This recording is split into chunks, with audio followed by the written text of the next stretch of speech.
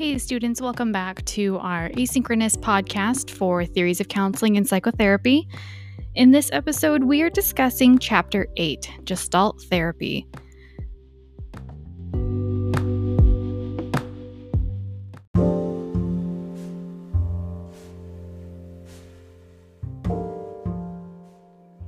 As you take some slow, deep, cleansing breaths, focusing on the physiological experience of taking those deep breaths, noting the sensation of your waistband getting tighter, perhaps, as you take a deep breath in, and what the sensation of that slow, intentional exhale is. Continue taking some of these slow, deep, intentional breaths and just noticing how your body is changing and responding to this.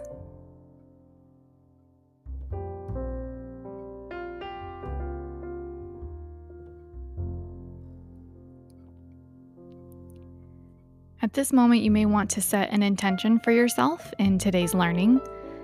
Perhaps your goal is to get through. Perhaps your goal is to increase your understanding or reinforce the learning that you gained from the reading. Whatever it may be, set an intention for your learning time today. And as you take one final, slow, intentional breath, start coming back into whichever physical space you find yourself as we jump into Gestalt psychology.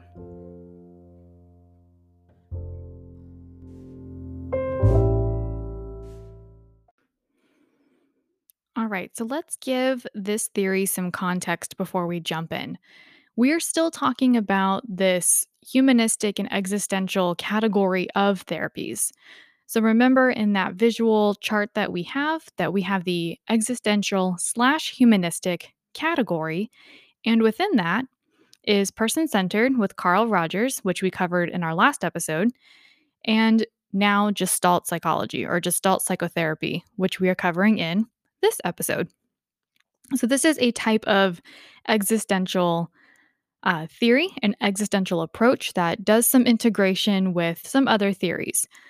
And it integrates nicely with other theories as well. So Gestalt psychology is the idea that things are best understood when you view them as a whole. Keeping in mind that the early history of psychology, and thus of psychotherapy, was from a very scientific inquiry-based understanding, in which we break things down to the smallest possible unit we can understand it, to molecules and atoms and things we can put on a slide under a microscope. And that's what gives us the best understanding. Well, Gestalt psychology says, let's back it up and let's actually look at humans as a whole being. If we only focus on emotions, we're missing out on other things. If we only focus on cognitions, or we only focus on behaviors, or we only focus on somatic symptoms, we're missing pieces of the bigger picture. And thus, we're not understanding, we're not treating the person in the best way that we can. So from Gestalt psychology, that theory of viewing the person as the whole, out of that is born Gestalt therapy. And the biggest name associated with Gestalt therapy is Fritz Perls. And actually, Gestalt therapy has some characters with some interesting names. We have Fritz Perls, we also have Irving Polster, and Miriam Polster. So Gestalt therapy is an existential, phenomenological, and process-based approach. The initial goal in Gestalt therapy is for clients to expand their awareness of what they are experiencing in the present moment. And the belief is that increased awareness is curative. So think about the things that will come into your office most often, the diagnoses you'll see most often. Right off the bat, anxiety and depression. With both of these diagnoses, we're ruminating on other things. We're not connected to the present. So the more we can stay connected in the present, the idea is that we will have a decrease in these symptoms, particularly around anxiety. Psychotherapy, and especially early psychotherapy, are all about anxiety. More so in modern era, we see depression, but anxiety is the big one you'll see a lot. We're trying to decrease those symptoms. Gestalt theory says the way we do that is through awareness of the present moment. Through becoming aware of our denied parts and working towards owning our experience, we can become integrated or whole. So, when we mute parts of our life, when we ignore them, we might say we suppress them, we're not living as a whole. We're not integrating all the different parts of ourselves. We're denying ourselves part of our own existence. And that's the opposite of what we want to do. We're looking towards wholeness in Gestalt psychotherapy. Self acceptance, knowledge of the environment, responsibility for choices, and the ability to make contact with their field are high values. You can hear some of those existential values in there. The ability to make choices requires you to have an awareness of what those choices are. In more contemporary understanding of Gestalt psychotherapy, there's a bigger stress on dialogue and the I thou relationship between the client and the therapist. Like our other existential theories, Gestalt really values and emphasizes support, acceptance, empathy, respect, and dialogue, but it also welcomes confrontation. So, this is something you would probably never see Carl Rogers do. He wouldn't really confront somebody because it would be taking them out of their phenomenological view. But in Gestalt psychotherapy, we welcome confrontation. It's part of the healing process.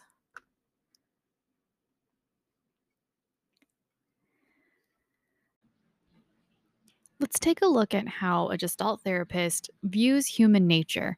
Remember that we're moving towards a holistic sense of self, that we're trying to integrate all of the different aspects of ourself to be our full, real selves.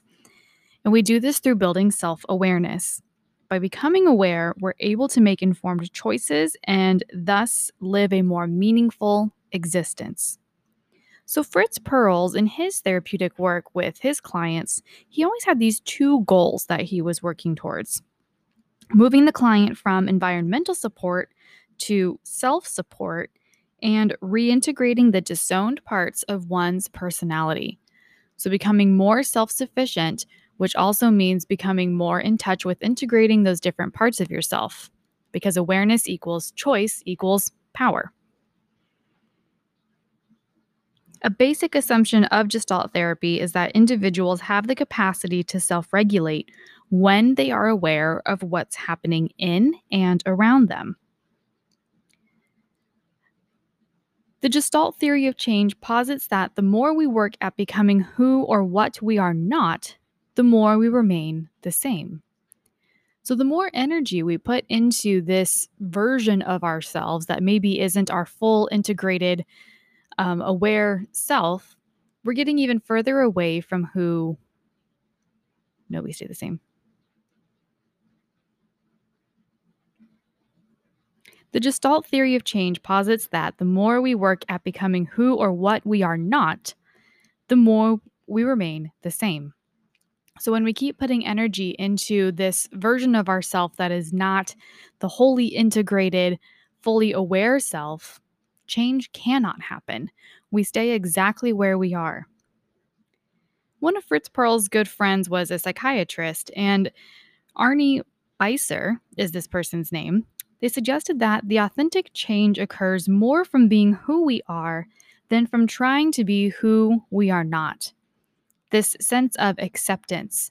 This is who I am. This is what I am. This is what has happened to me in my life. When we get to that place, that is where we are in the authentic change place rather than striving against this other version of ourselves that isn't the real us.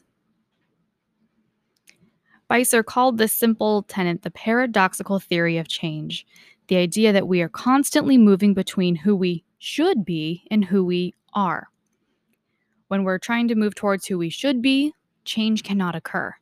Authentic change occurs when we are being who we are. So, Gestalt therapists often ask clients to invest themselves fully in their current condition rather than striving to become who they should be. Rather than setting a goal of this is who I want to become, so these are the 5 steps I'm going to take to get there, a Gestalt therapist wants to slow everything down. Let's pause and be here in this exact moment in time. We're not looking forward, we're not looking back. We are right here, right now.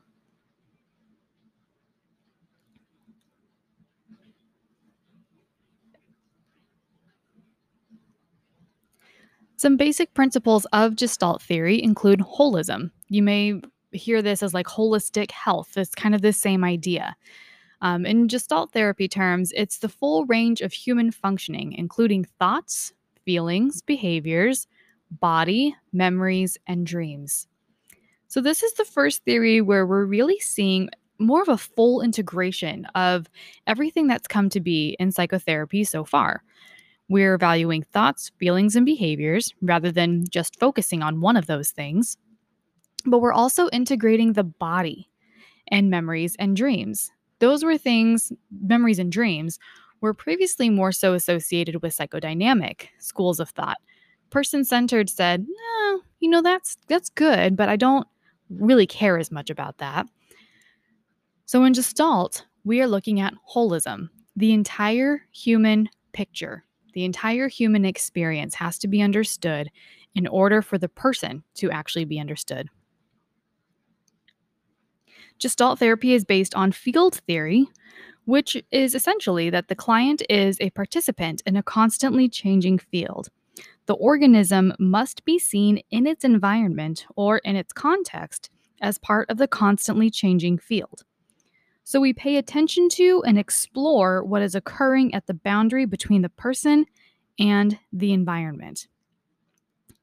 To take a bigger scope of this in Gestalt psychology, we talk about figure and ground. And this is how we literally view and perceive things, a figure and how they are grounded. So, is that picture of a person, the person is the figure, and is the ground some clouds? Is it an actual, like, terra firma, like earth?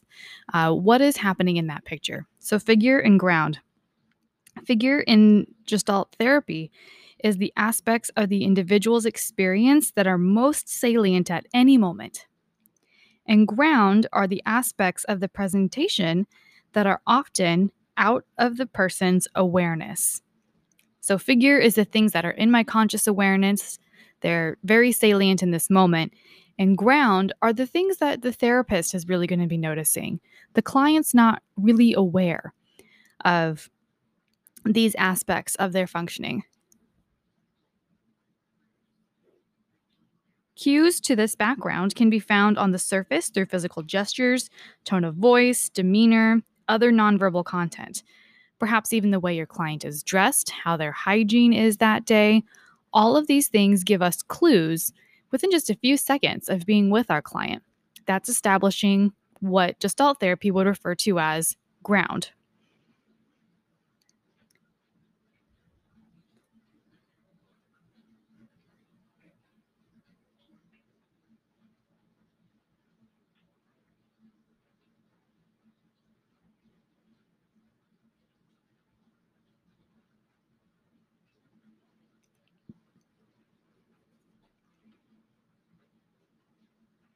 Another principle of Gestalt theory is the figure formation process.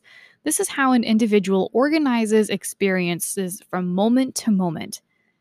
So, in the foreground is the figure, and in the background is the ground. So, for an example, imagine seeing a woman on a hill in the distance. You don't see her clearly, but you get an overall impression of this figure. So, as you move closer, you gain more awareness of the figure, and she becomes increasingly clear and more detailed. You can see her face, the way she buttons her blouse. In the figure formation process, contemporary Gestalt therapists facilitate the client's movement toward and away from this figure of interest. The dominant needs of the individual at a given moment influence the process. So something has become apparent, a figure has emerged, and the therapist can guide the client kind of towards that figure, getting more clarity, getting more detail, having a kind of more narrowed in perspective, or they can guide the client away from that figure. So let's say that there's an issue with a coworker, and that's what the client's talking about. The therapist can guide the client either towards the coworker or towards the confrontation or the issue, or they can guide the client away from it to gain more perspective, to increase the knowledge of the background that's existing. So the therapist can gain more information about the context by guiding the client away from specifics of that encounter, or they can gather details through leading the client towards it.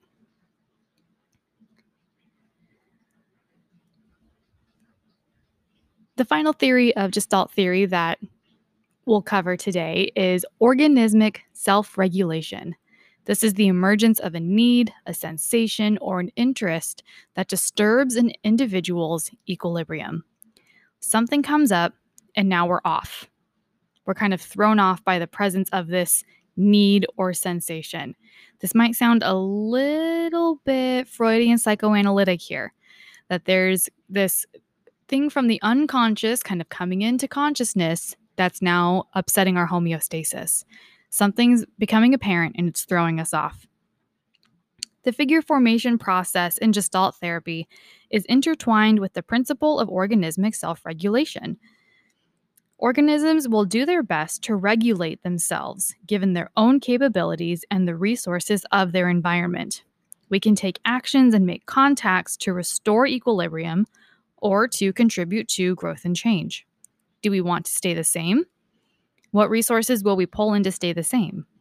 Or do we want to change? What resources will we pull in to facilitate that change?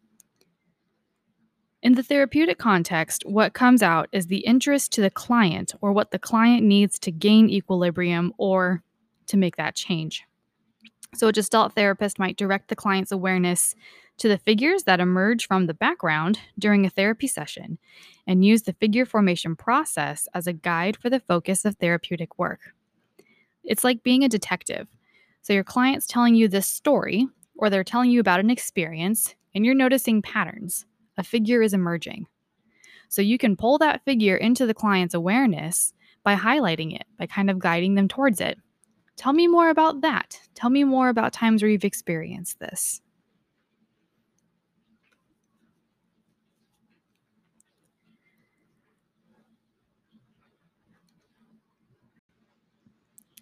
In the Gestalt theory of psychotherapy, if change is going to happen, contact is necessary. Contact is made by seeing, hearing, smelling, touching, and moving. So, using the five senses. Contact is healthy when we can interact with nature and other people without losing our own individuality or our sense of self.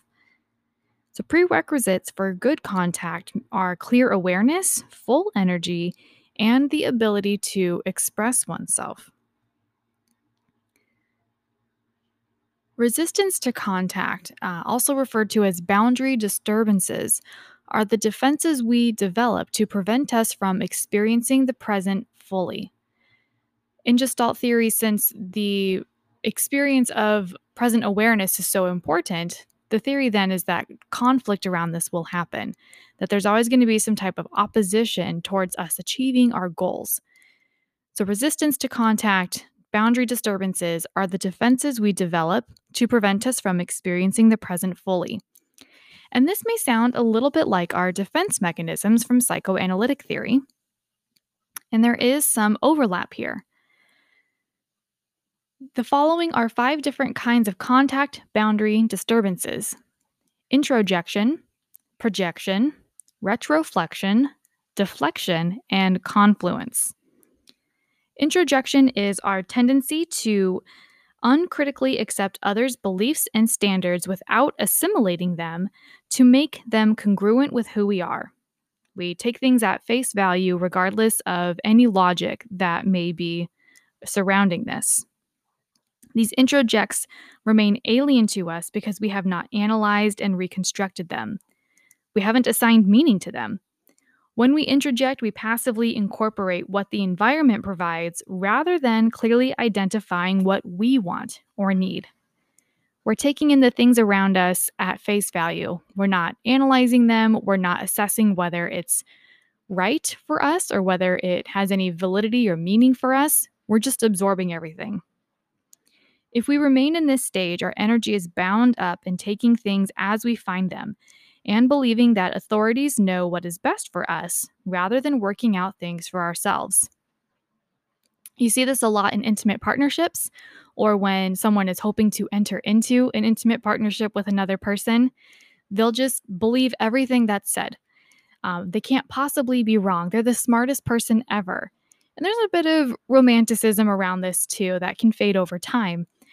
But the idea that whatever this person says goes. I'm just going with what they're doing, whatever they say is right. We can also see this in a parent child dynamic as well. Projection is the reverse of introjection. In projection, we disown certain aspects of ourselves by assigning them to the environment. This is akin to the projection we describe in psychoanalytic psychodynamic therapy.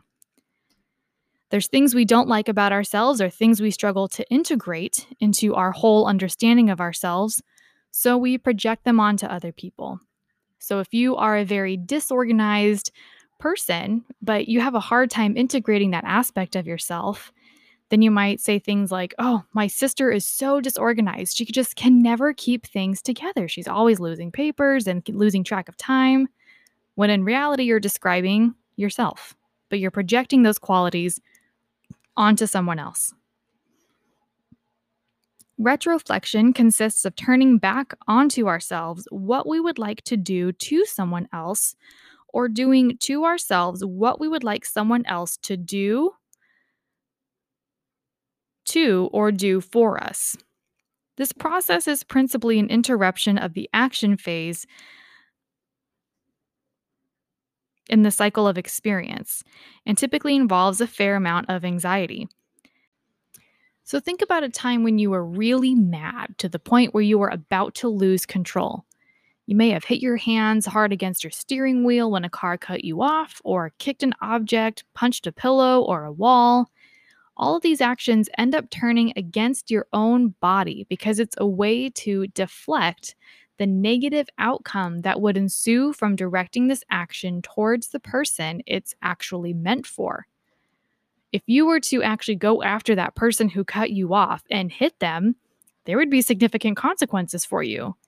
Whereas if you do it to yourself, if you hurt your own hands by hitting the steering wheel, that consequence cannot come to be. Retroflexion is not only constrained to violent actions, but to all actions that involve connection with others in your environment and to the environment. One of the reasons we avoid action is because of the threat of nothingness. So once you've reached that stage of action, there's no going back. People who tend to self-harm or self-mutilate often are directing aggression inward out of fear of directing it toward others. Now, oftentimes these behaviors are not consciously done. Retroflexion largely exists within our unconscious.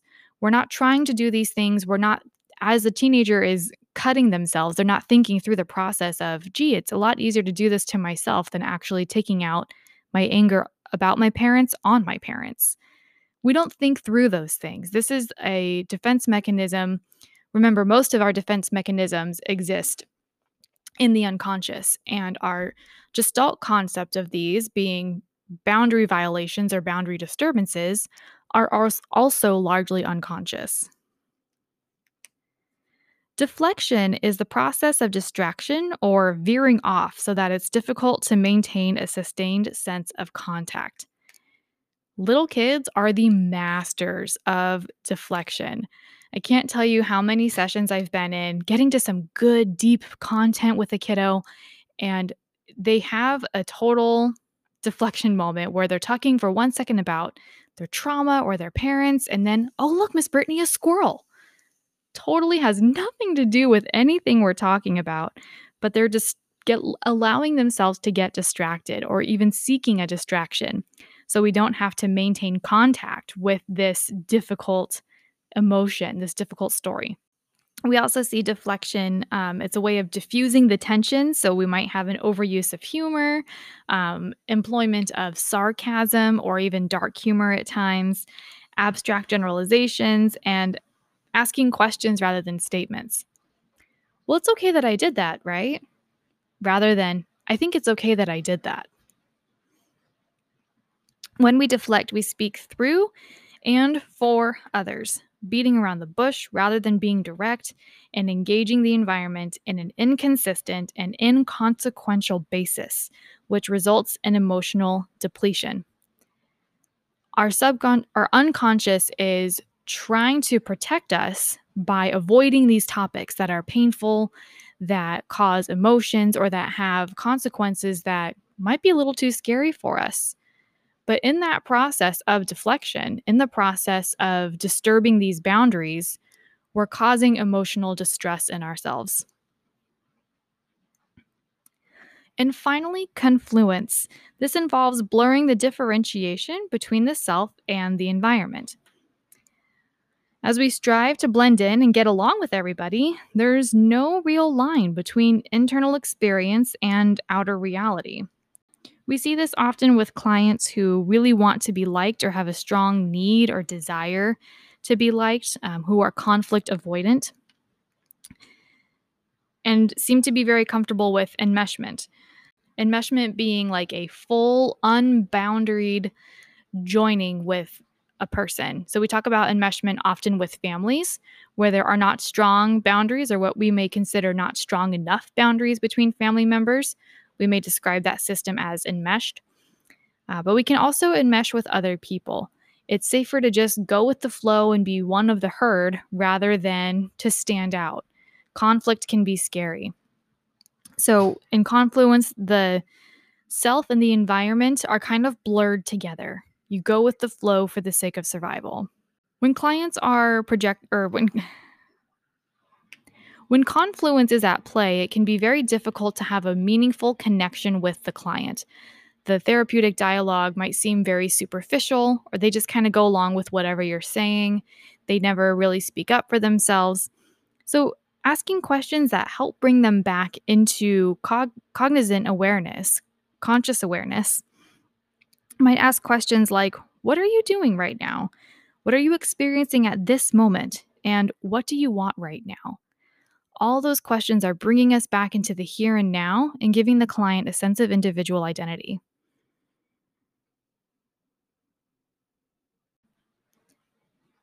One of the major points of Gestalt therapy and one of the big keywords to take away is the present, here and now.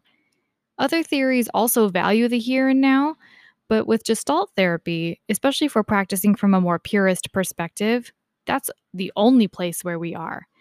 And what has been noticed in Gestalt therapy is that we tend to talk about our feelings. I think I was feeling kind of sad. Notice how many qualifiers were in there. I think, kind of. We had so many words before we got to the actual emotion word.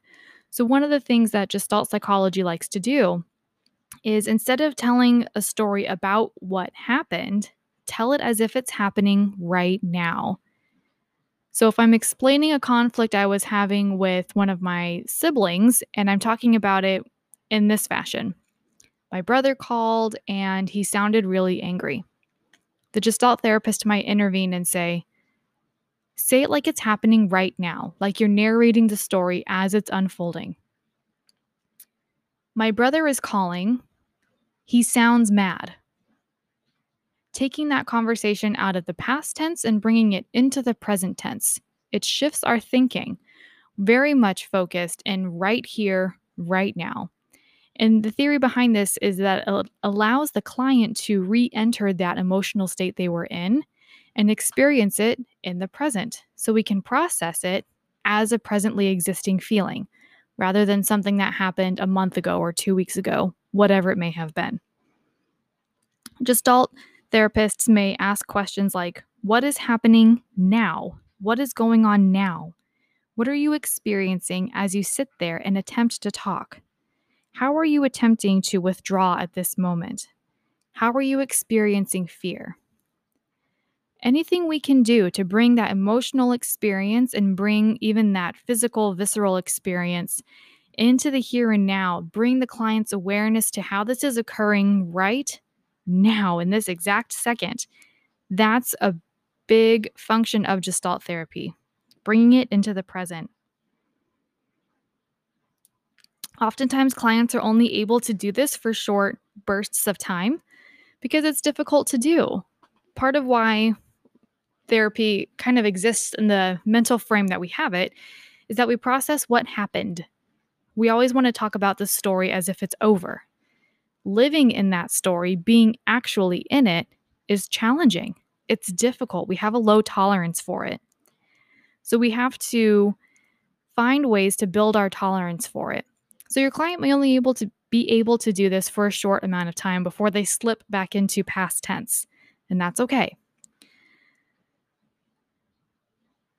A Gestalt therapist would see that the low tolerance and the slipping back into the past is a boundary disturbance that we're trying to deflect, we're trying to avoid being in the present moment. So they might even bring that up. Oh, I noticed that when you started talking about your brother, that's when you slipped back into the past tense. It seemed like it was okay for you to talk about your coworker in the present tense, but when that story shifted and your brother became involved, we moved into the past tense. What's going on there? Maybe can we try telling that story again in the present tense and then exploring those emotions in the moment? What are you feeling right now? So that's not to say that Gestalt therapists refuse to work with the past. The work of the Gestalt therapist then is to bring the past into the now. The therapist might direct the client to bring the fantasy here, or tell me the dream as though you were having it now. So, to reiterate the main premise of Gestalt therapy, our power is in the present. And for many people, the power of the present is lost. So they may focus on past mistakes or engage in endless resolutions and plans for the future. Our job as a Gestalt oriented therapist is to bring them back into the present. How can you exist right here and right now?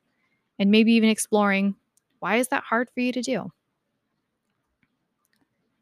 Another major component in Gestalt therapy is unfinished business. That's another key word you can associate with this: unfinished business. This is where our feelings about the past are unexpressed. These feelings are often associated with distinct memories and fantasies. If the feelings are not fully experienced, they linger in the background and they interfere with effective contact with the here and now. So, this may sound a little like unresolved conflicts from psychoanalytic theory. It's very much similar, but we're using different language and we're having a stronger emphasis on the here and now. We want to have contact with the here and now, utilizing our five senses, and we need to address this unfinished business, this stuff left over from your past, in order to do that. The effects of unfinished business not only show up in anxious behaviors or depressed behaviors and feelings, but also somatically within the body. The therapist's task is to assist clients in exploring these bodily expressions. We emphasize paying attention to your physical experience on the assumption that if feelings are unexpressed, they tend to result in some physical sensations or problems like sleep disturbance, mysterious stomach pains or headaches, constantly feeling exhausted, or an ache or pain that just won't seem to go away and there's no medical cause for it. Could be the result of some unfinished business that is causing blockage in the body. One external support for moving through these blockages and resolving unfinished business is not possible, an impasse occurs. This is the stuck point where external support is not available or the customary way of being does not work. Our maladaptive behaviors and maladaptive strategies are not serving us anymore. The friends we usually rely on to vent to aren't available, or it just doesn't seem to be working anymore. Our task then is to accompany the client in experiencing the impasse without rescuing them and without frustrating them, to be with them. We encourage our clients to fully experience the condition of being stuck. The only way out is through. We're not trying to get over it. We're not trying to rush past it or ignore it. The only way out is through. By completely experiencing the impasse, we get to be in contact with frustration and accept whatever it is rather than wishing things were different. Acceptance of the here and now is what we're all about in Gestalt therapy. A Gestalt therapist might focus on where energy is located, how it's used, and how it can be blocked. Clients may not be aware of their energy, they may not be aware of where it's located, or they may be experiencing it in a negative way. So, one of our jobs is to help clients find the focus of uninterrupted energy, find the ways in which they are blocking energy, and transform that blockage into more adaptive behaviors.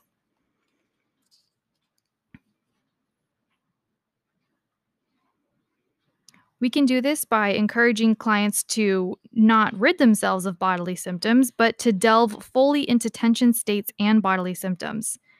This is where we can use exaggerating symptoms as a strategy to help clients become in touch, more in contact with this uncomfortable experience.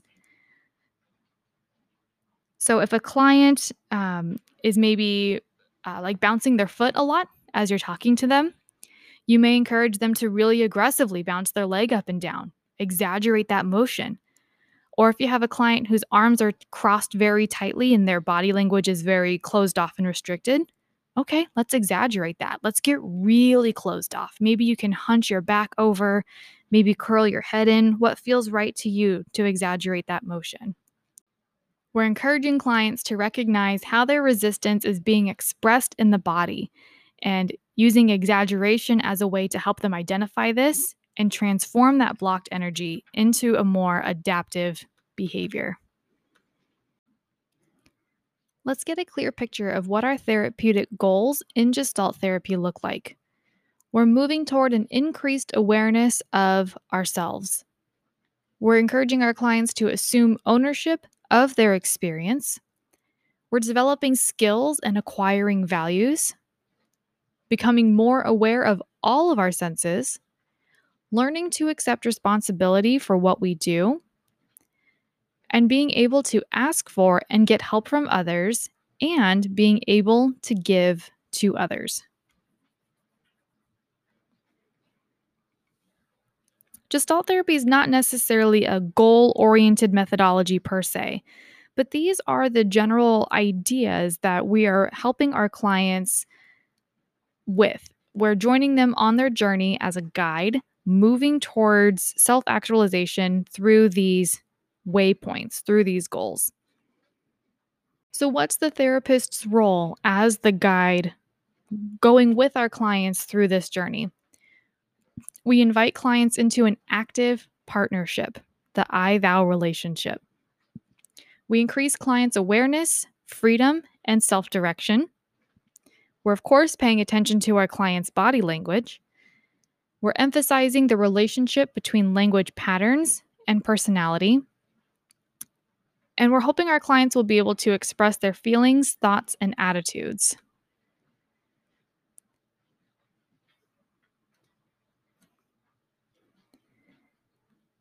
Language is a key component in Gestalt therapy because it can both describe things and also conceal them. By focusing on language, clients are able to increase their awareness of what they're experiencing in the present moment. They're also more able to identify how they're avoiding coming into contact with the here and now experience. We do this through it talk. When clients say it instead of I, they're depersonalizing. They're removing themselves from the equation. So the counselor may ask them to put I back in the statement. It makes me feel sad when my brother forgets my birthday. Rather, I feel sad when my brother forgets my birthday. Removing the it, replacing it with I. that increases our contact with our emotional experience, increases contact with the here and now. Another is you talk. Global and impersonal language keeps the person hidden. The therapist will point out generalized uses of the word you and invite the client to experiment with substituting I when this is meant. The idea of questions in Gestalt therapy is another way of looking at how clients can hide themselves in the language that they're using. Rather than making direct personal statements, clients may use questions to try and convey something while removing their personhood or removing that contact, decrease their contact by using questions. Gestalt therapists will oftentimes have a no questions type of policy. And that's not that they are not able to ask the therapist questions, but we're going to be calling out when you're using questions to decrease contact and asking you to reframe those things, re-say that as a statement rather than a question.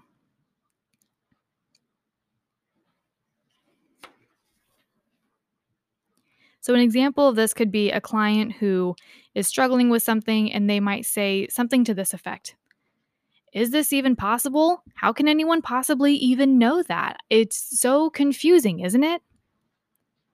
What are they really trying to say in there?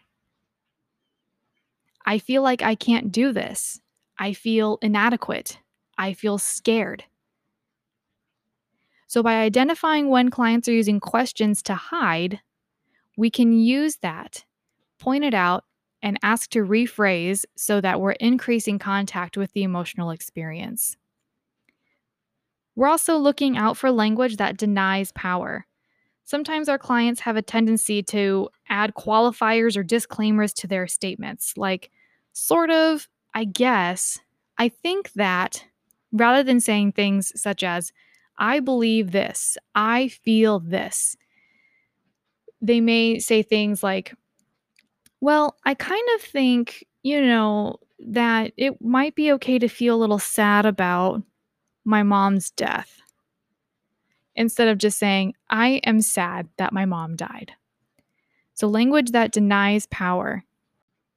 Another way that we can hear language that denies power and is totally evasive, things like, I guess, or I don't know.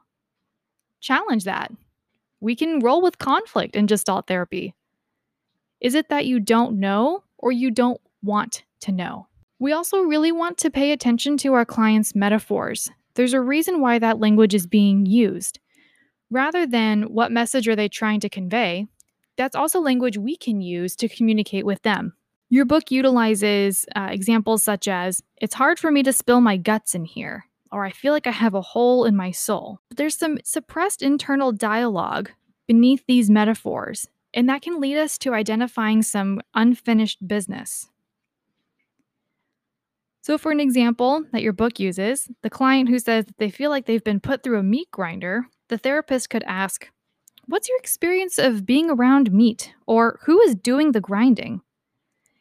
It's important to open up the dialogue so the client really explores this. And sometimes it feels silly, like the question of what's your experience of being around ground meat? That might seem unusual at first, but it might lead to a memory of making hamburger patties for a 4th of July barbecue. And maybe there's some unfinished business from that memory or from a person within that memory. The idea with metaphors is that, yes, there's a message being communicated through the metaphor, but there's something else, some unfinished business, oftentimes hiding within that metaphor. So use the language of the metaphor to explore that. Part of the therapist's work in this is to help the client understand the meaning of their metaphors. Finally, we're listening for language that uncovers a story. Irv Polster, one of the founding fathers of Gestalt therapy, referred to it as fleshing out a flash. He reported that clients will often use language that is elusive, but it gives us clues to a story that illustrates some of their life struggles.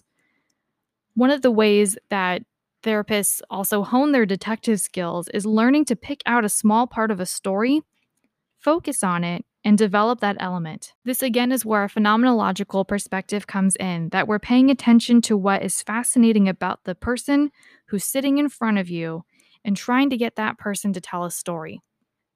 Recognizing that the words we choose, whether it's conscious or not, has significant meaning. And sometimes the unconscious choice of words is the most significant part. So we're really listening to the client's words. We're listening to the way that they're describing things and using that language to open up the conversation and explore the unfinished business that's hiding underneath it.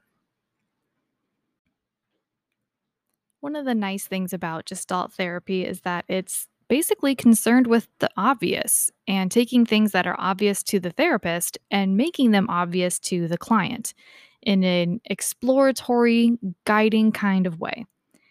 So it's truthfully very simple. It's a very logical approach, but that doesn't necessarily mean that rolling it out in the therapy office is an easy task. The techniques and procedures used in Gestalt therapy are referred to as exercises and experiments. Exercises are ready made techniques that are sometimes used to make something happen in the therapy session or to achieve a goal. It can be a catalyst for promoting interaction among members of a therapy group. Wait, what? It can be catalyst. Oh. Experiments, in contrast, grow out of the interaction between the client and the therapist. They emerge from the process. They can be considered the cornerstone of experiential learning. Another way of looking at this, according to Melnick and Nevis, because experiments and techniques and all these terms get mixed up sometimes, a technique is a performed experiment with specific learning goals. An experiment, on the other hand, flows directly from psychotherapy theory and is crafted to fit the individual as he or she exists in the here and now.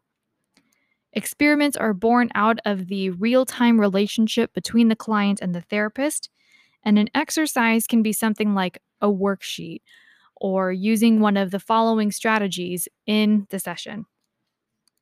First is the internal dialogue exercise.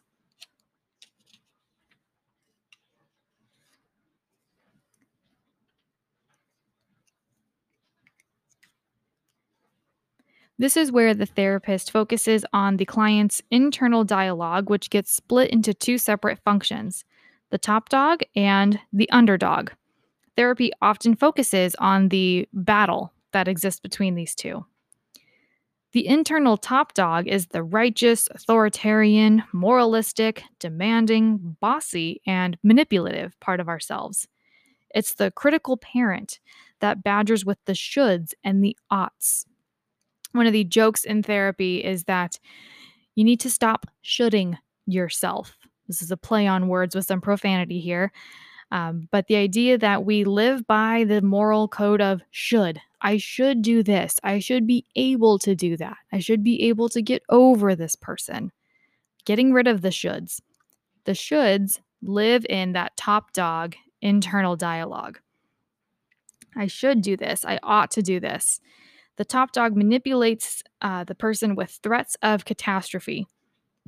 The underdog manipulates by playing the role of the victim. It's defensive and apologetic, perceived as helpless and weak, and it feigns powerlessness.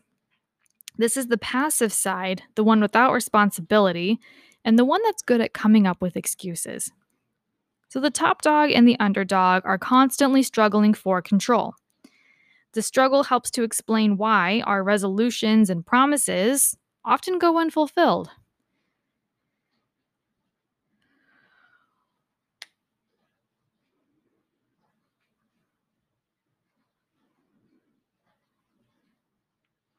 The conflict between these two opposing forces is rooted in the mechanism of introjection, which involves incorporating the aspects of others, usually our parents, into our personality. So it's essential that our clients become aware of their introjects, especially the toxic ones that poison us and prevent us from integrating our personality. The next and probably most famous technique that comes from Gestalt therapy is the empty chair. The empty chair technique was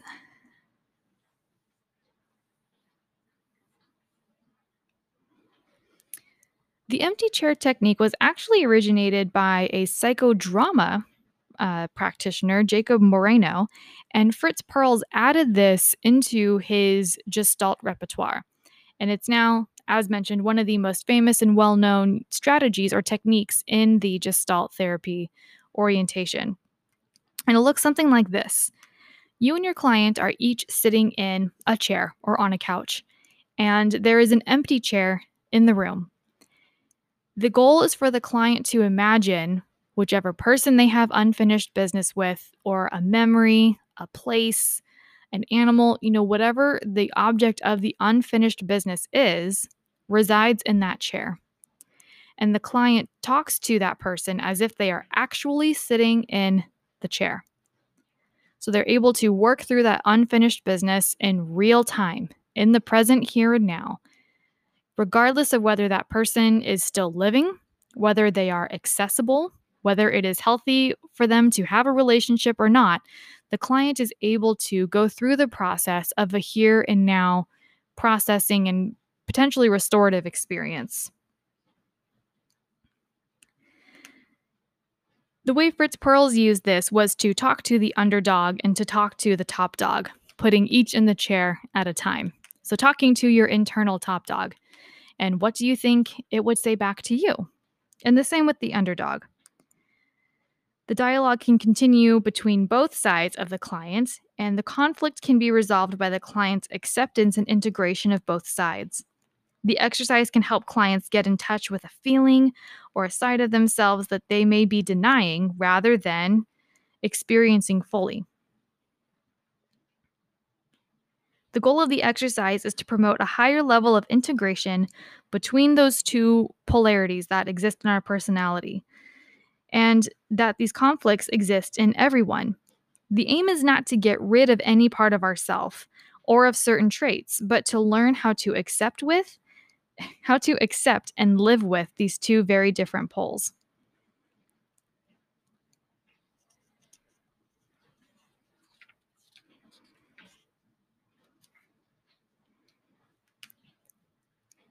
Some other interventions that we will explore more in our synchronous learning include making the rounds, the reversal exercise, the rehearsal exercise, the exaggeration exercise, staying with the feeling, and we'll also look at the Gestalt approach to dream work. Gestalt therapy is another modality that works really well in a group setting, especially since we're so focused on building awareness. Having other people in the room who can provide that feedback and have that interactive experience in real time is a highly beneficial aspect of using Gestalt for group work. So rather than talking about feelings or talking about what's happened, you can use the group to have a more in real time experience.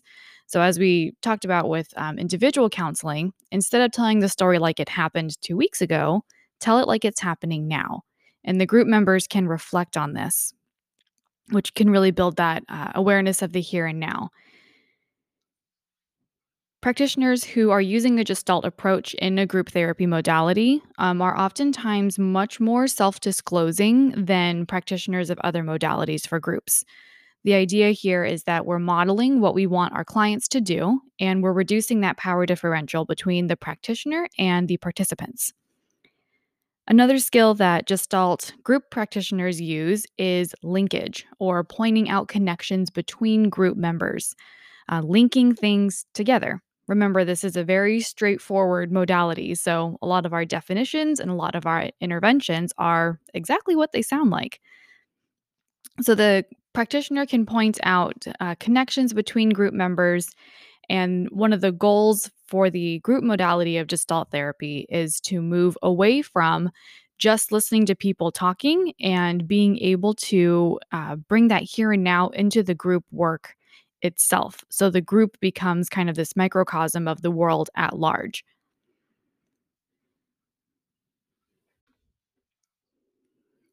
Another reason why Gestalt therapy is such a productive approach to group therapy is the reduction of power between the practitioner and the participant. And because we approach in this theory with a phenomenological perspective, each person is the expert in their own life. So, this is where culture and cultural differences can be really welcomed into the group because we don't have to agree on whatever cultural or moral values the person is discussing. This is what's true for them in their subjective reality. As long as we're all on that page, then we can have some really great group cohesion. And that's where we can see this approach being really effective in the group modality because everyone is allowed to bring themselves fully. And rather than trying to fit into a certain set of ideas that the approach has for us, kind of in a psychoanalytic, rigid type of way, there's a lot more freedom to bring in individuality into this group. And when the practitioner becomes skilled in linking different participants' perspectives or different participants' experiences, we start to recognize that, yes, even though we come from different places and believe different things, a lot of our struggles are at their true core the same or very similar. So we have a decreased sense of loneliness, an increased sense of belonging, which can also increase our sense of contact with the here and now. This is why providing a safe therapeutic environment is the number one thing that practitioners need to think about if you're going to do a gestalt oriented group. If there's no group safety, or if there's limited or questioned group safety, then this capacity is going to be inhibited. But when we are able to provide that safe therapeutic environment, the real time interaction and the genuine connecting uh, can be a real motivation and a real influencing factor in change. So, the Gestalt approach is one that is very conducive to group therapy. And one of the things that makes it unique is that the experiments that we use are tailored to each individual member. So, this is something that, of course, takes practice. It takes a little more experience and education to kind of figure out how to do this when you have 8 other people in the room, how you tailor an experiment to one person. So, that is one of the unique aspects of Gestalt psychotherapy in a group setting. And again, it is one that takes a little more follow up education and practice with. Some strengths of the Gestalt approach from a diversity perspective. As we've identified, one of the unique factors of this approach is that it is tailored to each individual client, even in a group setting. So, this can be really helpful for clients who come from multicultural or bicultural backgrounds where there is that internal existing polarity. Am I more so this part of my background or am I more so this part? How do I reconcile these two things? The Gestalt approach, remembering the empty chair with the top dog and the underdog, those concepts and the philosophical approach embedded within that make this approach one that is really conducive to working with diverse populations. We're also able to create experiments that can emphasize nonverbal behaviors, remembering the visceral orientation that this approach contains. So, regardless of what those nonverbal behaviors are, whether a person is rather grandiose or histrionic in their physical presentation, or if they're fairly minimalistic and closed off, we can create experiments based on whatever the client is exhibiting in the room with us. That's one of the things I like so much about this approach is that it's very flexible. It has a bit of a structure to it. There's a philosophical kind of skeleton around it and some techniques that we can use, but there's a lot of flexibility. So the Gestalt approach has a lot to offer. And sometimes in that offering, there's strength, but there's also risk. And that risk can be perceived as a shortcoming. This approach can lead to really intense emotional experiences. And think about one of the skills that we use, which is exaggeration. If you're having a big feeling, exaggerating that big feeling, making it even bigger. This can work really well. It can also backfire and it can really flood our clients emotionally. So there is a significant amount of risk that's involved with aspects and some of the techniques in this theory. So we need to be very mindful of that when we're working with our clients. If you have someone who's in a very fragile emotional state, asking them to exaggerate their sadness may not be a good idea. That might actually be damaging to them. So, with this approach, it's important to go slow, really get to know your client, really get a sense of where they are before you try some of these riskier techniques. And for some people, the emphasis on feelings can be off putting, which, of course, in the Gestalt mindset, why is it so off putting? Why are you so afraid of your feelings? Let's explore that. But to keep in mind that for some people, something that's off putting, rather than it being a barrier to change, it could be a barrier to them coming back to see you. So we always have to be assessing, is this a reasonable amount of risk? Am I asking my client to go through a reasonable amount of examination and exploration? Do they feel safe enough with me to do that? And if the answer is no, it's not necessarily a reflection on you. It's a reflection on the client and where they're at in their experience. So, another part of the Gestalt philosophy, here and now. Meet your client where they're at in their here and now. They're not ready to go there? No stress. Then you're not ready to go there either. But you're going to keep monitoring to see when those changes, if they happen, start to happen.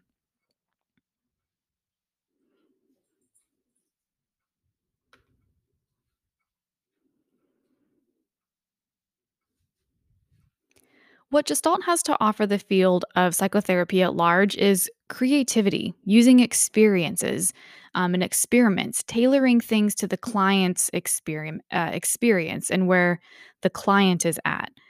So, while other approaches acknowledge where the client is at and also acknowledge we don't necessarily want to rush or to push, I think Gestalt approaches this in a more interactive and a more creative way, rather than just kind of sitting and listening in the person centered approach of, I'm just here with you, I'm just kind of chugging along this journey with you.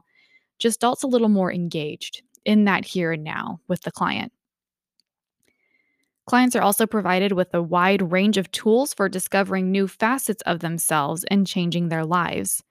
Some of these other approaches we've talked about didn't even have techniques affiliated with them, it was more so a school of thought. So, one of the things that I think new therapists, especially, really appreciate about Gestalt is that it offers practical tools for staying in the here and now rather than having to constantly challenge or push clients, which psychoanalytic tends to do. It kind of wants to push our clients into insight. But with Gestalt and these more existential approaches, we're really staying with the client where they are. And again, Gestalt offers tools for helping our clients with that process, which also gives us a bit of a helping hand in the office as well. The Gestalt approach to working with dreams is a unique pathway for people to increase their awareness of key themes in their lives. And remember that Gestalt dream interpretation is different than psychoanalytic Freud dream interpretation, where the client tells us their dream and we tell them what it means. We're on the client's pace here. So the client is the one who's kind of dictating what's happening, and we're more so looking for themes. Gestalt also offers a holistic approach, which so far the other approaches we've studied have not done. It's been that the brain is the most important organ in the body, according to the brain, of course. But Gestalt offers that the body itself can also give us a lot of feedback. It's equally important. Thoughts, feelings, and behaviors all matter. We're taking a holistic approach. So, our role is to assist the client to increase awareness that will allow for increased self awareness, which can lead to re identifying with parts of ourselves as we're moving towards that holistic acceptance of ourselves. The Gestalt approach allows us to re identify with parts that we have cut off or that we've silenced because they were undesirable for various reasons. And finally, Gestalt offers a emphasis on integrating theory, practice, and research. Some limitations and criticisms of Gestalt include the fact that Fritz Perls, his style of this therapy, placed more attention on using techniques to confront clients and getting them to experience their feelings.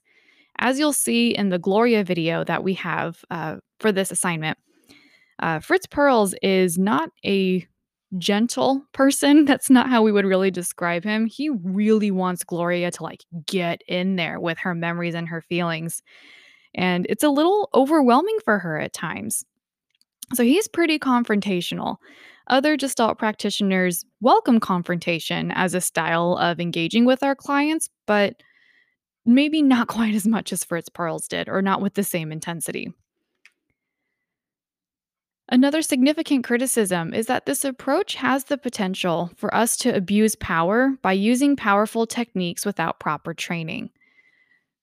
As was stated before, if we rush into a technique because we're trying to get results, or because the insurance only authorized so many sessions, or we just want this client off our caseload, we can do some serious damage. And while one of the premises of the Gestalt approach is to decrease the power differential, some of the experiments that are involved innately give us more power in that relationship with the client as we're confronting them or as we're guiding them through something. Sometimes that guiding turns a little more into us pulling our clients down the path rather than going with them in their here and now. So we have to be mindful of how that power differential can shift significantly and very suddenly in this approach. This approach may not be useful for clients who have difficulty abstracting and imagining. I've shared with you that I've worked with quite a few clients on the autism spectrum. Some of them can think abstractly and do some imagining. Many of them really struggle with it or express that they feel they cannot do that. So if I keep trying to force some of these techniques down their throat and claiming that their resistance is some sort of barrier to contact rather than a neurocognitive difference, I can do significant harm.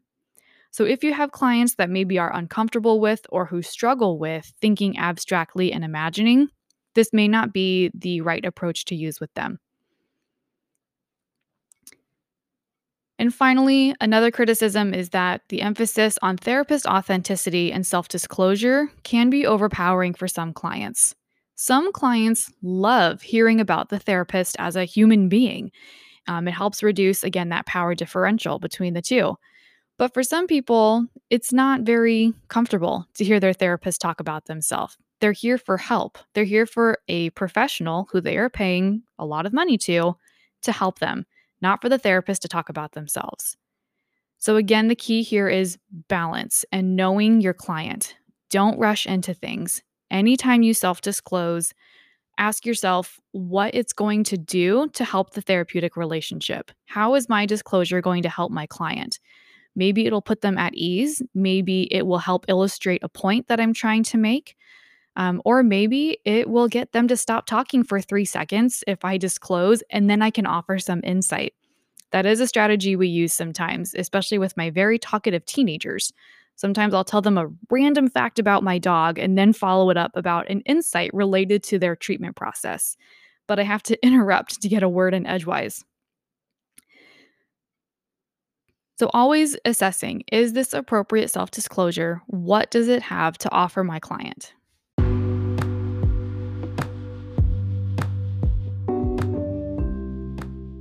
This brings us to the end of chapter 8, but also the end of our exploration of existential theories of counseling and psychotherapy. To review, we are bundling humanistic and existential. Under that umbrella, we had person-centered therapy with Carl Rogers and Gestalt therapy with Fritz Perls.